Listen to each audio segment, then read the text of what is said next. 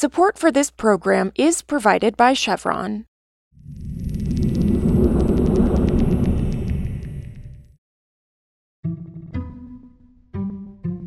This is Politico Energy. I'm Josh Siegel. On Wednesday, 6 of the country's biggest oil producers testified before the House Energy and Commerce Committee. The hearing, which was supposed to focus on why gasoline prices were high, ended up like a lot of things in Washington, a blame game between Democrats and Republicans. So today, I'm speaking with someone who grilled the oil CEOs at the hearing, Representative Kathy Castor, a Democrat from Florida. It's time for the big oil companies to lower prices rather than pad your bottom line. It is time to stop your decades-long obstruction of the transition to clean energy, which would provide lower costs for consumers, the cars and trucks we drive, the way we heat our homes and cool our homes. Representative Castor and I talked about the political strategy behind the hearing, how House Democrats want to lower gasoline prices, and what all of this means for the energy policies and a potential Build Back Better spin-off bill. It's Thursday, April 7th. So yeah, as it happens with a lot of these high-profile hearings, there seemed to be, from our look and coverage of things, a lot of political spin, to be honest. There was Republicans kind of blaming Biden's policies for high gas prices and his green energy agenda, and then Democrats really laying it at the feet of big oil. I mean, do you feel like anything comes out of this hearing to actually advance energy policy and consensus on how to address the high prices, or has it just become kind of political theater? Well, the purpose of this hearing was to hear directly from the big oil CEOs and ask them questions about their skyrocketing profits and to try to elicit some information and answers, because we are looking for solutions for the hardworking people we represent back home, the small business owners, the parents trying to get through the day with their kids.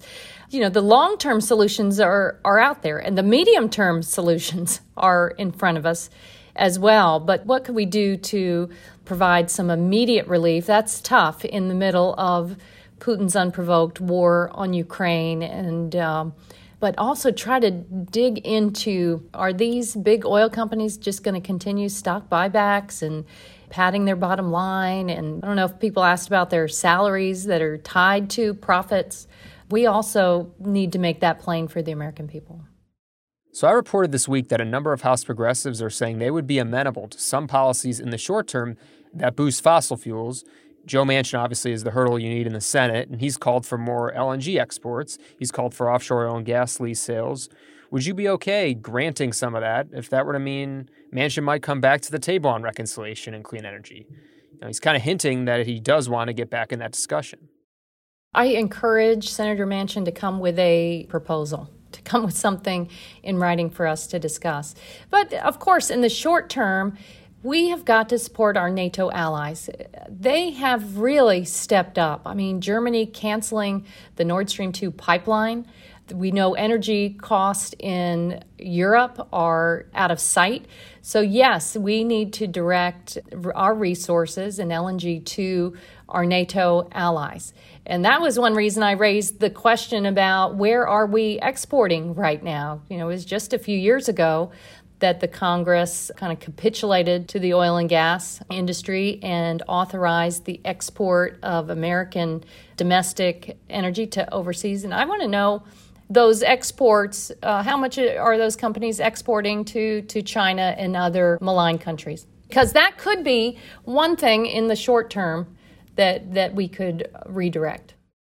Yeah, just in the more short term, I know that there's been a conversation led by Speaker Pelosi in the House to come up with something that the House can coalesce around. And it seems like it's been difficult to come to a consensus. A lot of the ideas, federal gas tax holiday we've talked about, rebates I know have maybe picked up some steam, but we haven't actually seen any formal endorsement of that from the caucus wide. Where are House Democrats as far as coming up with some legislative solution, or is there really not an answer? The first answer is to make sure we get those tax credits to lower the cost for consumers on their energy bills at home and on vehicles and begin that transition. Then I want to know, what are we exporting to China and other countries that might be closer aligned to Putin? Is that something we can bring back to help with the supply issue here? You know, in Florida, the legislature passed a gas tax holiday using our American Rescue Plan money. They did it for the month of October before the election. And we asked the big oil CEOs, would they guarantee that they would pass along those savings? And the answer was not clear. So I'm not certain that that is going to be an answer until we get some assurance from them that they and the retailers will pass along those kind of savings. But the most important thing was just to kind of shame these CEOs into lowering the wholesale price. Because as we made the point, the American people were very much in support of banning Russian imports. They were willing to do their part in the name of freedom and democracy. Why can't Wall Street and these big oil companies do the same thing, recognize the bravery of the Ukrainian people and understand the role they can play in the world today to stabilizing the economies across democracy? Also, on Wednesday, the Supreme Court reinstated a Trump-era rule that limits the authority states have to certify infrastructure projects under the Clean Water Act. That rule, known as Section 401, requires many big infrastructure projects to receive certification from the states that water quality will not be harmed. So the ruling Wednesday in a 5-4 vote is a victory for red states and energy industry groups who've objected to blue states using that rule to block fossil fuel projects.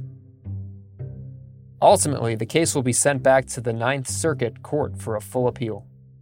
But the Biden administration is already working to reconsider and revise that regulation, which could lead to a new version of that rule coming out before the appeal is complete, making the original rule no longer relevant.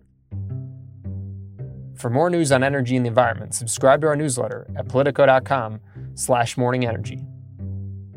Some of the music in today's show was composed by the mysterious Breakmaster Cylinder. I'm Josh Siegel, and we'll see you back tomorrow.